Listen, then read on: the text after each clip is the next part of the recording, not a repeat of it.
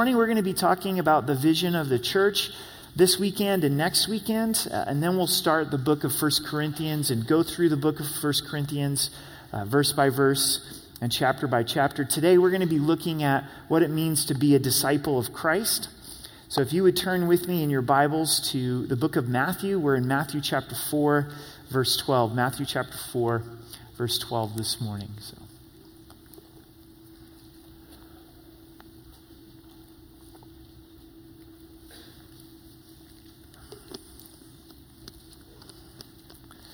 So important, the Holy Spirit in the midst of teaching the Word. So as we pray together, let's invite the Holy Spirit to lead us and guide us in truth. So let's pray together.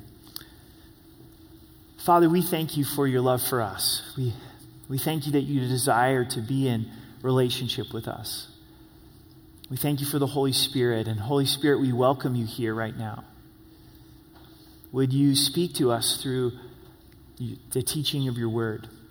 May we understand what it means more and more to be your disciple, to follow you. So would you bless our time in your word in Jesus' name, amen. I'd like to share with you a little bit of the history of Rocky Mountain Calvary. For some of you, you know it well. You've lived the history. You've journeyed with us for many years. For others of you, you're new to our church and you might be wondering, how did the church start? How long has the church been here? What's God's story through Rocky Mountain Calvary? So Rocky Mountain Calvary is a little over 30 years old. It began in the late 80s and was started over by Harmony Bowl. So just on the other side of Austin Bluffs, there's a storefront there. In the very corner, the very end of that storefront, the church rented a little bit of space and began much the way we do today of teaching the scriptures verse by verse and chapter by chapter, worshiping the Lord, gathering together in fellowship.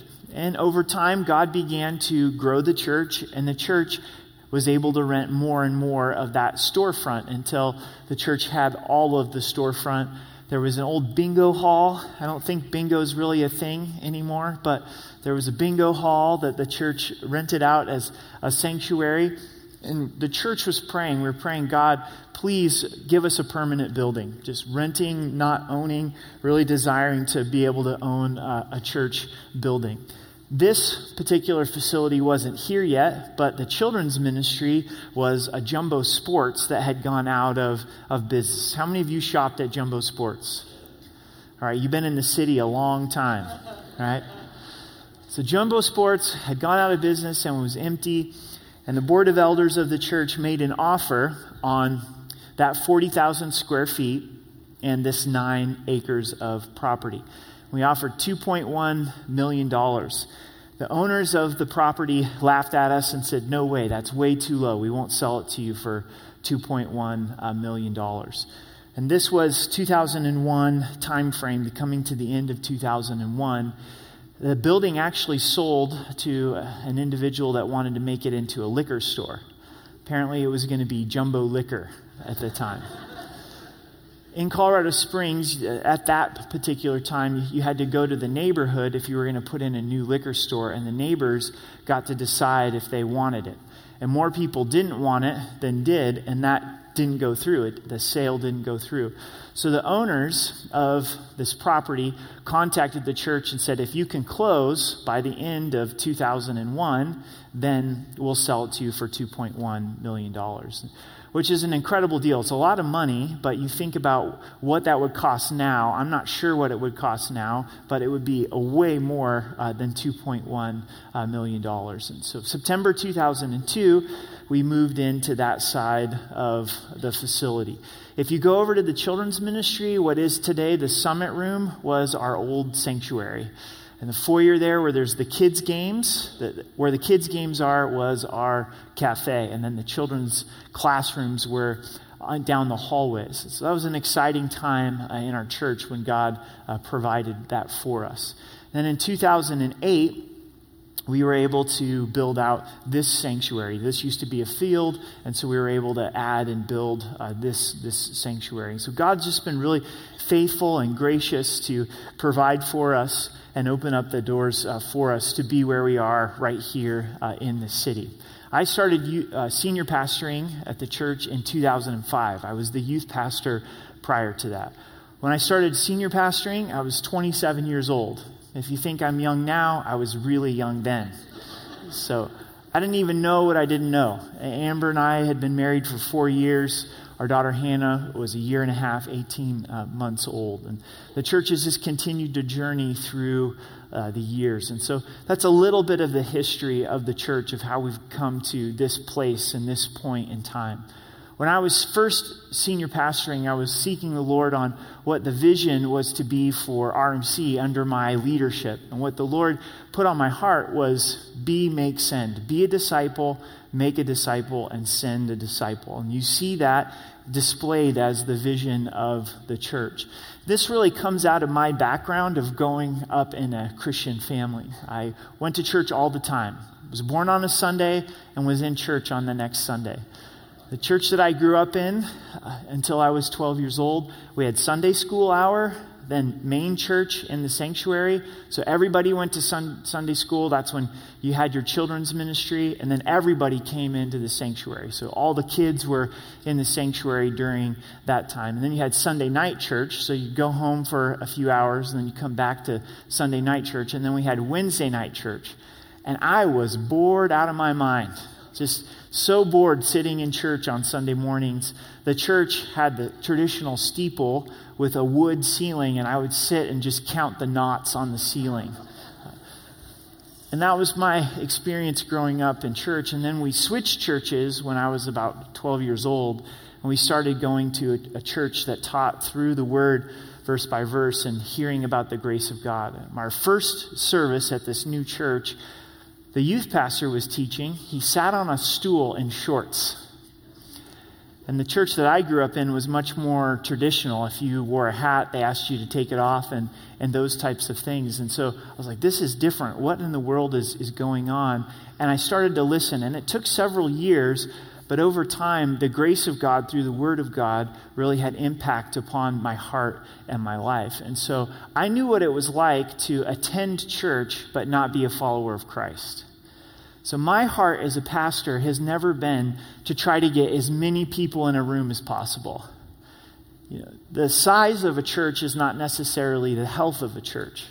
But my prayer has always been that each of us would know God's personal invitation to be his follower, to be his disciple, to hear his voice and to follow Christ, to decide to say, I am going to be a disciple of Christ. So this morning we're going to focus on the be aspect of a disciple, and then next week we'll look at making a disciple and sending a disciple. So join me in Matthew 4, verse 12. We see the beginning of Jesus' public ministry.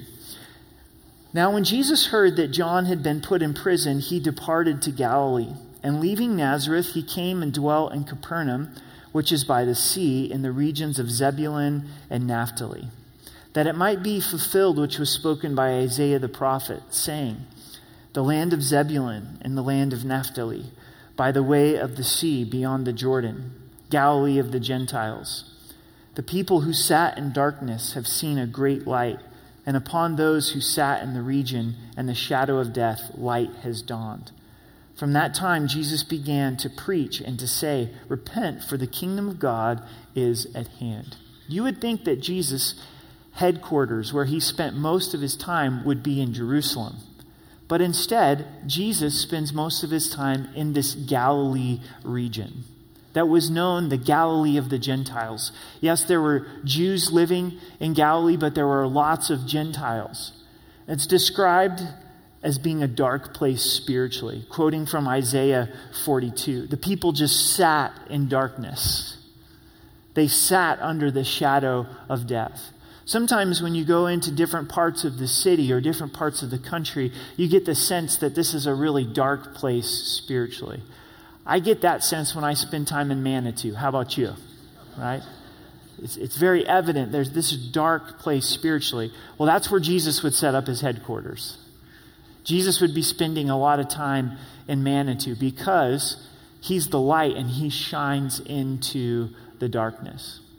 What has happened just prior to Christ going to Galilee is he was in the wilderness being tempted for 40 days and 40 nights. Just before that, he was baptized. This is the very beginning of his public ministry, and his message is, repent, for the kingdom of God is at hand. Repent means to change your mind, to change your direction, to turn from sin. Jesus taught repentance, as well as John the Baptist and the disciples. It's still the message today to repent and believe the gospel, because the kingdom of God is at hand. But the very next thing that Jesus does in his public ministry of coming to Galilee is he calls disciples. He calls 12 disciples. We're going to focus on these 4 disciples: Peter and Andrew, James and John, 2 sets of brothers. And Jesus, walking by the Sea of Galilee, saw 2 brothers, Simon called Peter and Andrew his brother, casting a net into the sea, for they were fishermen. Then he said to them, "Follow me, and I will make you fishers of men." They immediately left their nets and followed him. Going on from there, he saw 2 other brothers, James the son of Zebedee and John his brother, in the boat with Zebedee their father, mending their nets. He called them, and immediately they left their boat and their father and followed him. So what is discipleship? What does it mean to be a follower of Jesus Christ? During this time that Jesus lived, it was the culture and understanding of apprenticeship. You would invite a young person to journey with you, to do life with you, to spend time with you, and to learn the trade that you did. So Jesus was calling the disciples to spend this time with them, to be trained by Jesus. They would have this cultural understanding of this. When you're thinking of 12 people to change the world, would you think of fishermen from Galilee? If we were living at this time, you would think that Jesus would be calling people from seminary, calling people from the Jewish schools, those that were training to be rabbis. But that's not where Jesus went to get his disciples. That's not where Jesus went to get his followers. He went to fishermen. If you have this idea about being a follower of Christ, being a disciple, being used by God, that you necessarily have to go to Bible college or seminary, that you have to understand Greek or Hebrew, that's not what we see with the fishermen. They're ordinary people. And God continues to call ordinary people to himself. People with struggles, people with difficulty, people with sin that are willing to follow Christ. So let's focus ourselves on this phrase, "Follow me and I will make you fishers of men." First, this call of God is personal. It's personal. Jesus is calling each of us to follow him. He says, "Follow me." And he knew them by name. He goes to Andrew. He goes to Peter. He goes to James. He goes to John. He says, I want you to be on my team. I want you to be my disciple. What's so amazing about the Christian life is it is corporate. It is collective. It is us as the body of Christ, but it's also individual, where God has a calling upon you to be a personal follower of Jesus Christ, where you have a relationship with your Lord and Savior that's even independent from a family member. It's independent from a spouse. It's independent from a parent. It's independent from a good friend. You are called by God. God is inviting you to follow him. We see this with the Apostle Paul, who was Saul. He's headed to Damascus to persecute Christians, to arrest Christians, and God calls him by name. "Saul, Saul, why do you persecute me?" See, we're not just a number this morning. Maybe you're in a university, in a college, and you have your student ID. God just doesn't look at you as a number. He knows you specifically. He knows your thoughts. He knows your heart. He knows the details of what's going on in your life. And what's amazing to me about this is God, knowing everything about me, knowing everything about Peter, still wants us to follow him. Still gives us this invitation to say, "I want you to follow me." But please understand, it's personal. God is calling each and every one of us to be that follower and to be that disciple of Christ. So first, Jesus says them specifically by name. The second thing about the call of Jesus is Jesus' call is total. Total. It's complete. He says, I want you to follow. You need to follow me. Another way that the Bible states this is lordship. Jesus wants to be in charge. There's no doubt with the disciples that Jesus is going to be the leader. This is not King Arthur in the Round Table. This isn't, okay, we're all on equal footing here. No, I'm Lord, and guys, you're following me. I'm going to be the master. I'm going to be the teacher. You're going to be the student. You're going to be the disciple.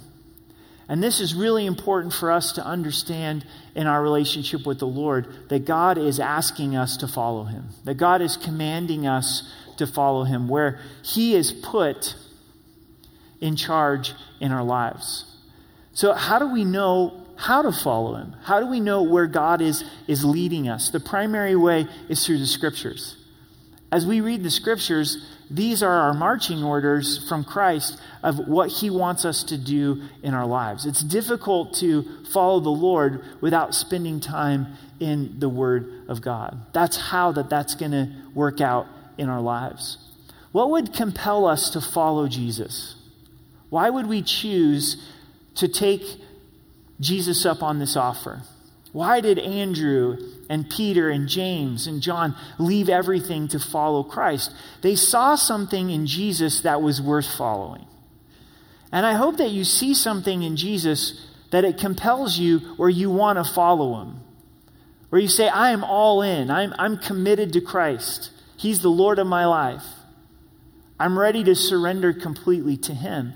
And what moves us to the greatest degree to follow Jesus is his sacrifice upon the cross. We have a benefit that the disciples don't, and we understand Christ's great love for us.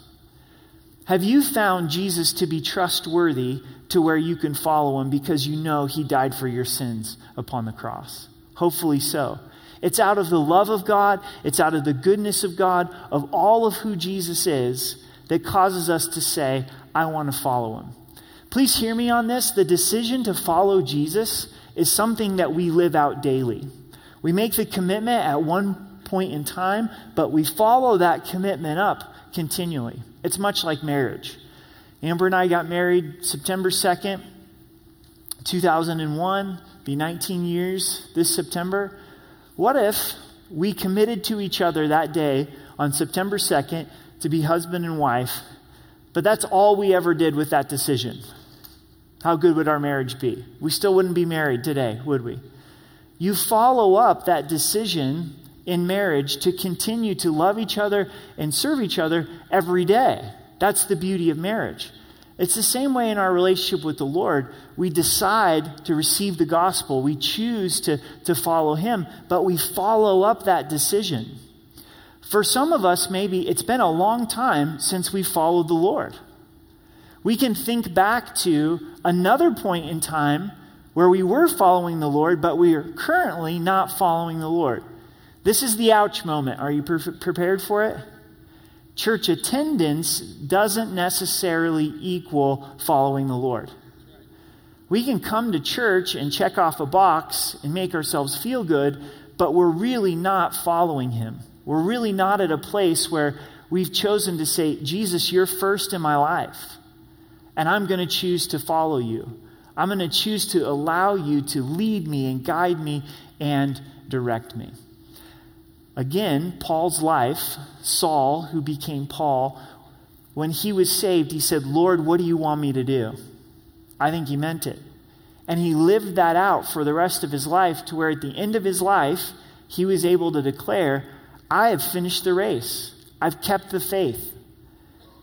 Lord, what do you want me to do? Could it be this morning that for some of us, it's time to get back to the basics of following Jesus? It's time to get back to that certainty that he has centrality in our lives. He has lordship in our lives, and it's, Lord, what do you want me to do? I'm ready to follow you. With being a disciple of Christ, there is a cost that comes with this. Turn with me over to Luke chapter 9, just a few pages over in your Bible, Luke chapter 9, and look at verse 57. Jesus gives us the cost of discipleship.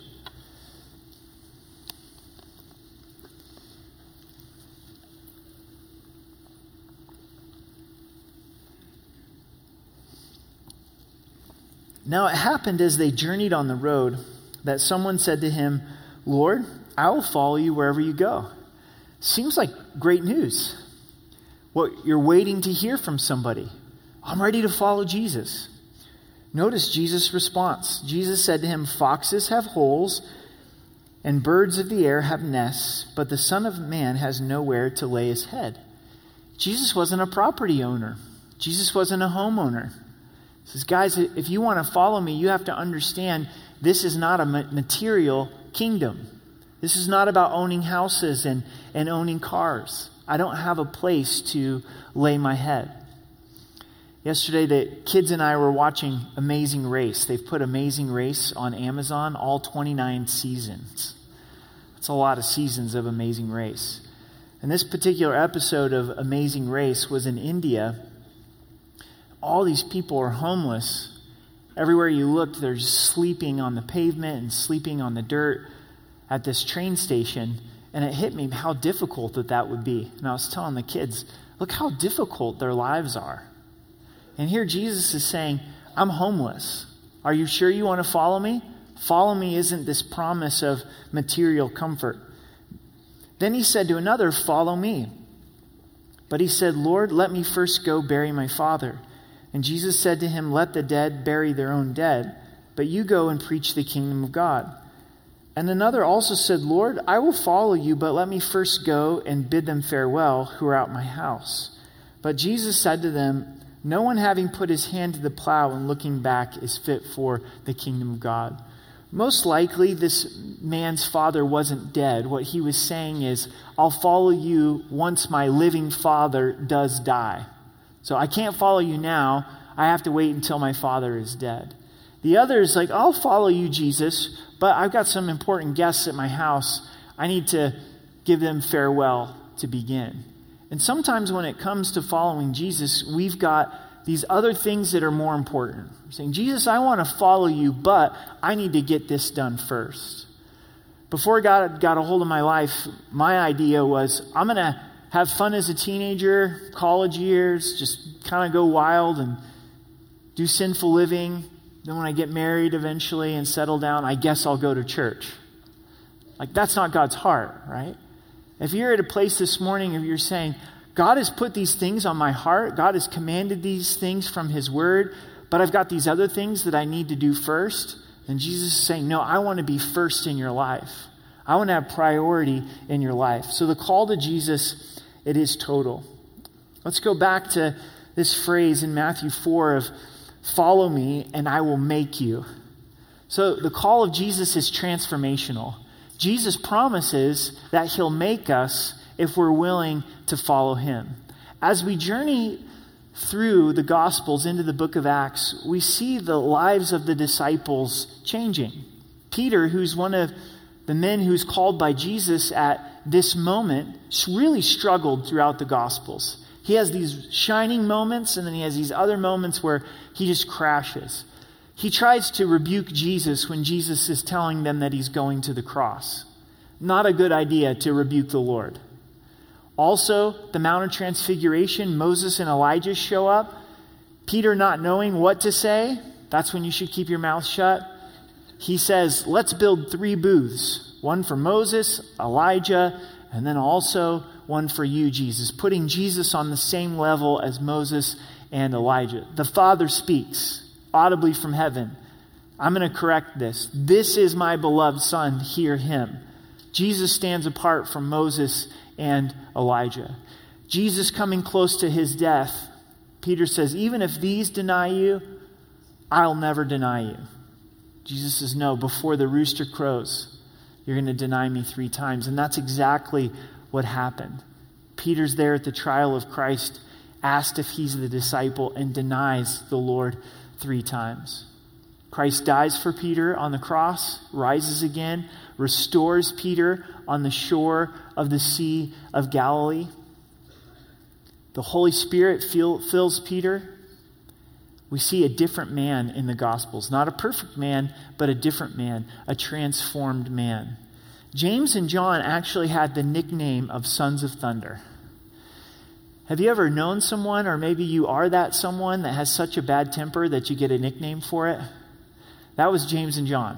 Like, watch out for James and John. These guys are hotheads. There's one point where Jesus is traveling to Jerusalem, goes through a Samaritan village. They don't accept Jesus. They don't receive Jesus. No joke, James and John look at Jesus and go, "You want us to call down fire from heaven like Elijah in the Old Testament? Like, are we just ready to roast this whole village?" The sons of thunder speaking. Jesus looks at James and John and says, "You don't know what spirit you're of. I didn't come to destroy people's lives. I came to save lives." Well, John was transformed by Jesus. He was changed by Jesus, where he became the apostle of love. Church history tells us that John at old ages, they would bring him into the church and he would simply say, "Love one another." He became the apostle of love. As you read the Gospel of John and the Epistle of John, you see this tremendous amount of love. He became a gentle man. God transformed his life. And this is the amazing part of following Jesus Christ, as he will transform us and he will change us. The change that we're really longing for and looking for in our lives, it comes as we put Christ in his proper place. As we allow him to be Lord of our lives, to captivate our attention and say, "I am going to take up my cross and follow Christ. I am going to follow his commands in my life."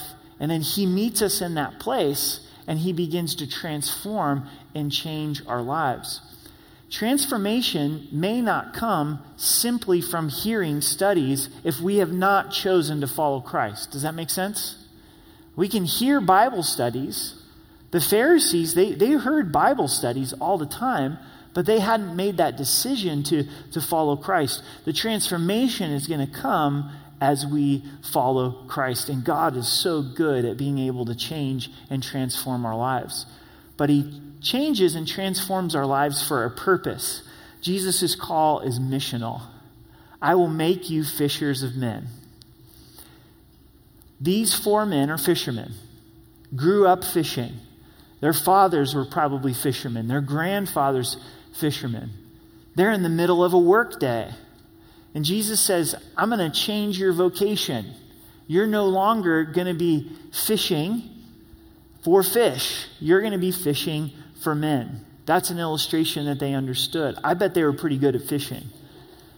Where to cast their nets, what time to cast their nets, and bringing these fish in. God's saying, now you're going to care about trying to catch men for my kingdom. As we follow Christ, we're going to care about what he cares about. His desire is going to become our desire. Our passion's not just going to be to pay our bills or to survive or to get through Monday through Friday, but we start viewing our work as an opportunity to be a witness to unbelievers. So yes, we're there to do a good job. Yes, we're there to work hard, but there's a bigger agenda of saying, how do I love those that I come in contact? I want to be a fisher of men. And that's God's heart for all of us. He came to seek and to save the lost. So as we follow Christ, then he's going to put on our hearts to love lost people, to share the gospel with them, to share what Christ has done for them. And we're going to talk about this more next week, that we're all called into this mission. And sometimes I think that we fail to see the mission of being the child of God. I'm guilty of this. We think that a Christian life is solely for the purpose of us to have a better life. So God has made me the child of God so that I can have a better marriage, so I can have a better relationship with kids, that somehow I can get through this life and my life is better. Now, no doubt, being a follower of Christ enriches marriages. No doubt, family life changes. Single life becomes more whole as we're followers of Christ.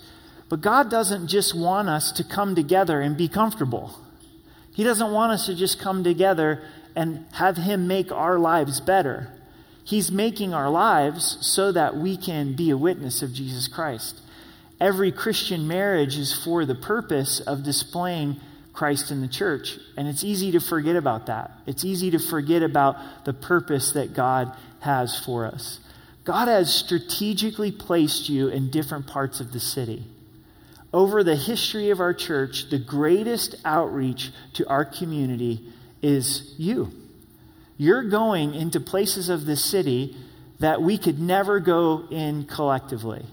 And it's been that faithful witness with a neighbor. It's been that faithful witness with a coworker. It's been that faithful witness with a family member that has caused people to come to know Christ as their Savior. So Christ's call upon us is missional.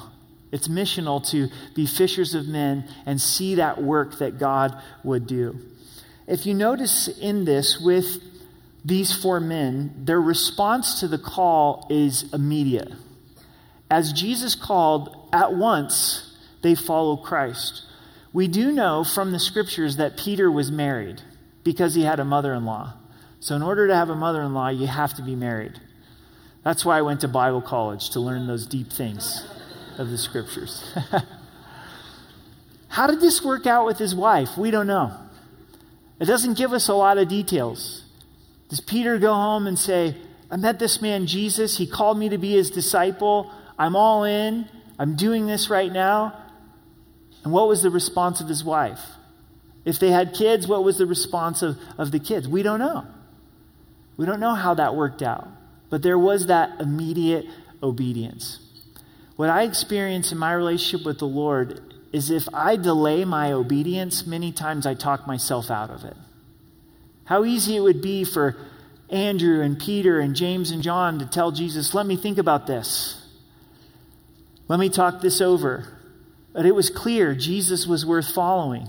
Jesus was worth being the Lord of their life. And if we know something from clarity with the scriptures, or it's clear from scriptures, it's clear that God is speaking to us, it's important to then follow with immediate obedience.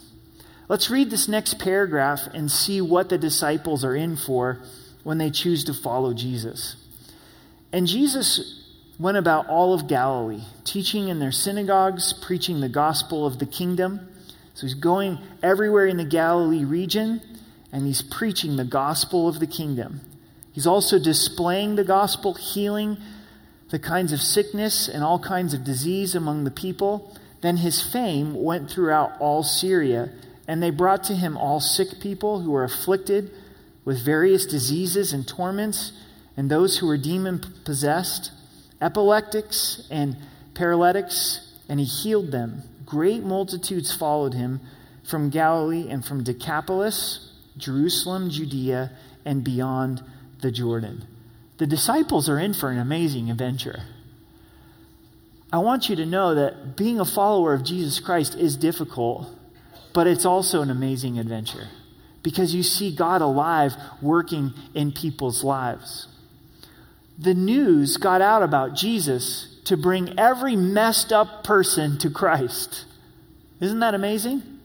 When you look at this, it's a huge region, Syria, going all the way up into Damascus. But it's also going all the way south to Judea, which is southern Israel, but it's going east beyond the Jordan River.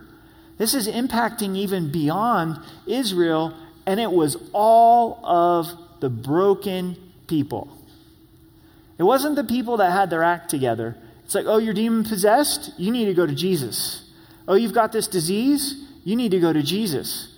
You've got these problems in your life? You need to go to Jesus. What would happen in Colorado Springs if that's the reputation that Jesus had? If you're messed up, go to Jesus. If you're broken, go to Jesus.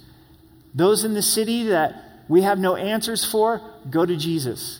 And that's what the disciples got to witness and experience. So let me bring this back around to how this applies to our church, to Rocky Mountain Calvary and the vision of the church. Let me try to explain it through my dishwasher. What? My dishwasher? So we're a family of 6. We do lots of dishes, several loads a day. Probably starting 6 to 9 months ago, we started having problems with our dishwasher. We've looked at it and Googled it, replaced some parts, temporarily fix it, but then the problems come back. Maybe you've had this with a dishwasher where you do a cycle, a wash, clean cycle, and your dishes actually come out more dirty than when you put them in. So you're washing the dishes after you take them out of the dishwasher. So we finally had it. Praise the Lord, we're getting a new dishwasher on Tuesday. It's coming in, being installed, right?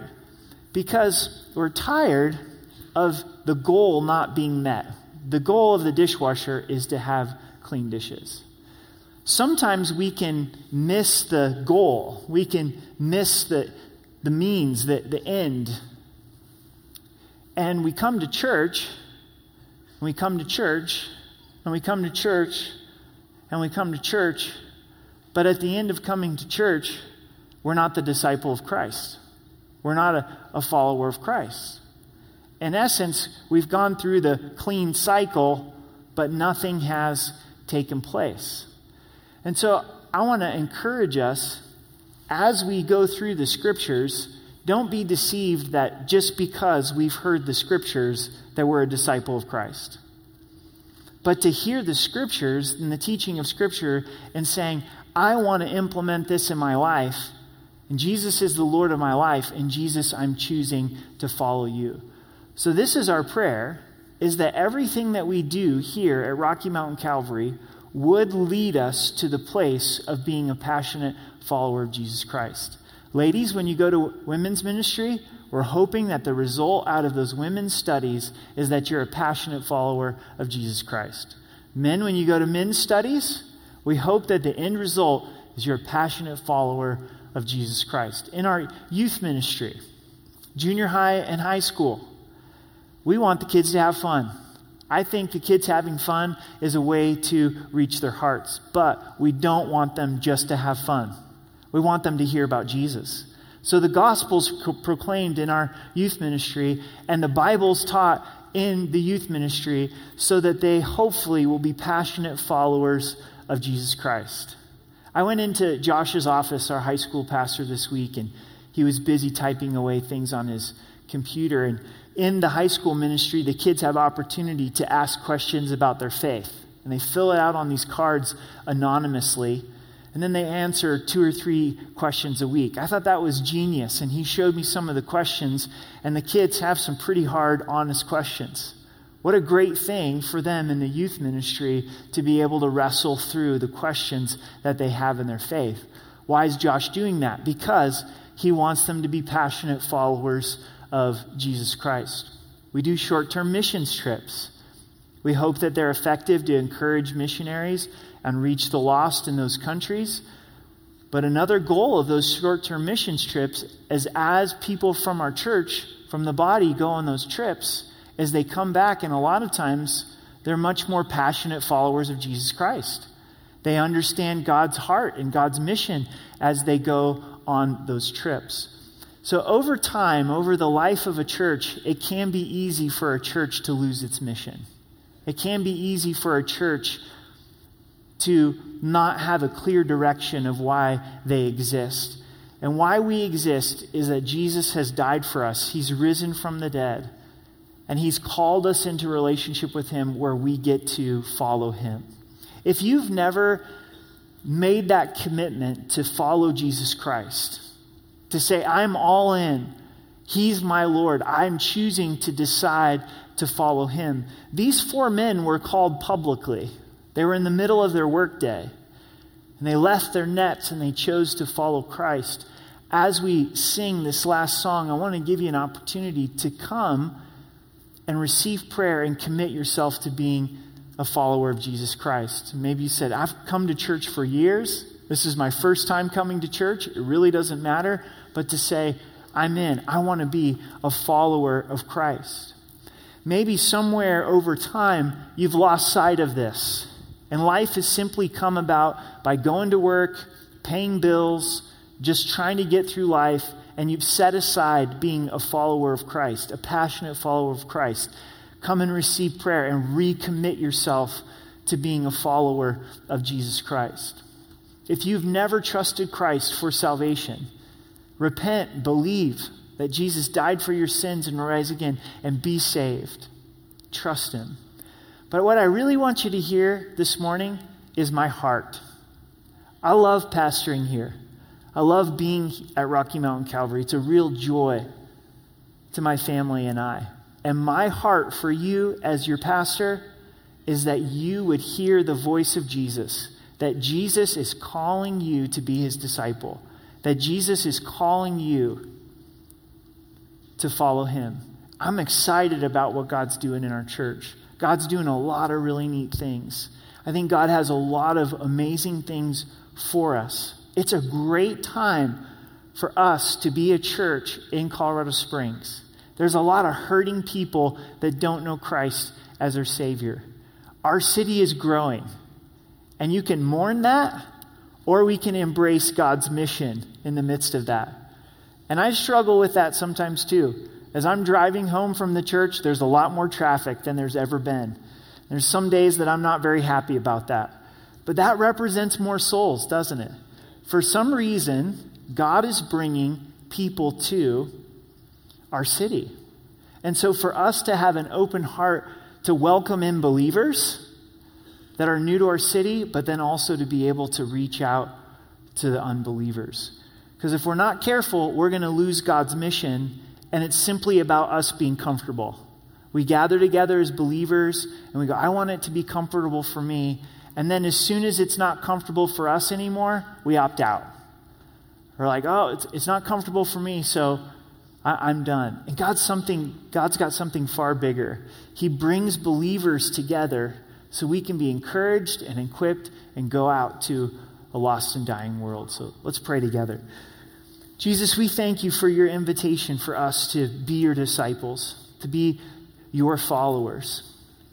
And God, as a church family, we want to recommit to that. We want to recommit to following you, of you being the Lord of our lives. Forgive us when we get off track. Forgive us when we climb off the altar. We thank you for Rocky Mountain Calvary. We thank you for your faithfulness to us over the last 30 years. We thank you for the future that you have for us as a church. So we surrender ourselves to you afresh. And we invite you, Jesus, to be the Lord of our church and the Lord of our lives. So God, we thank you and praise you in Jesus' name. Amen.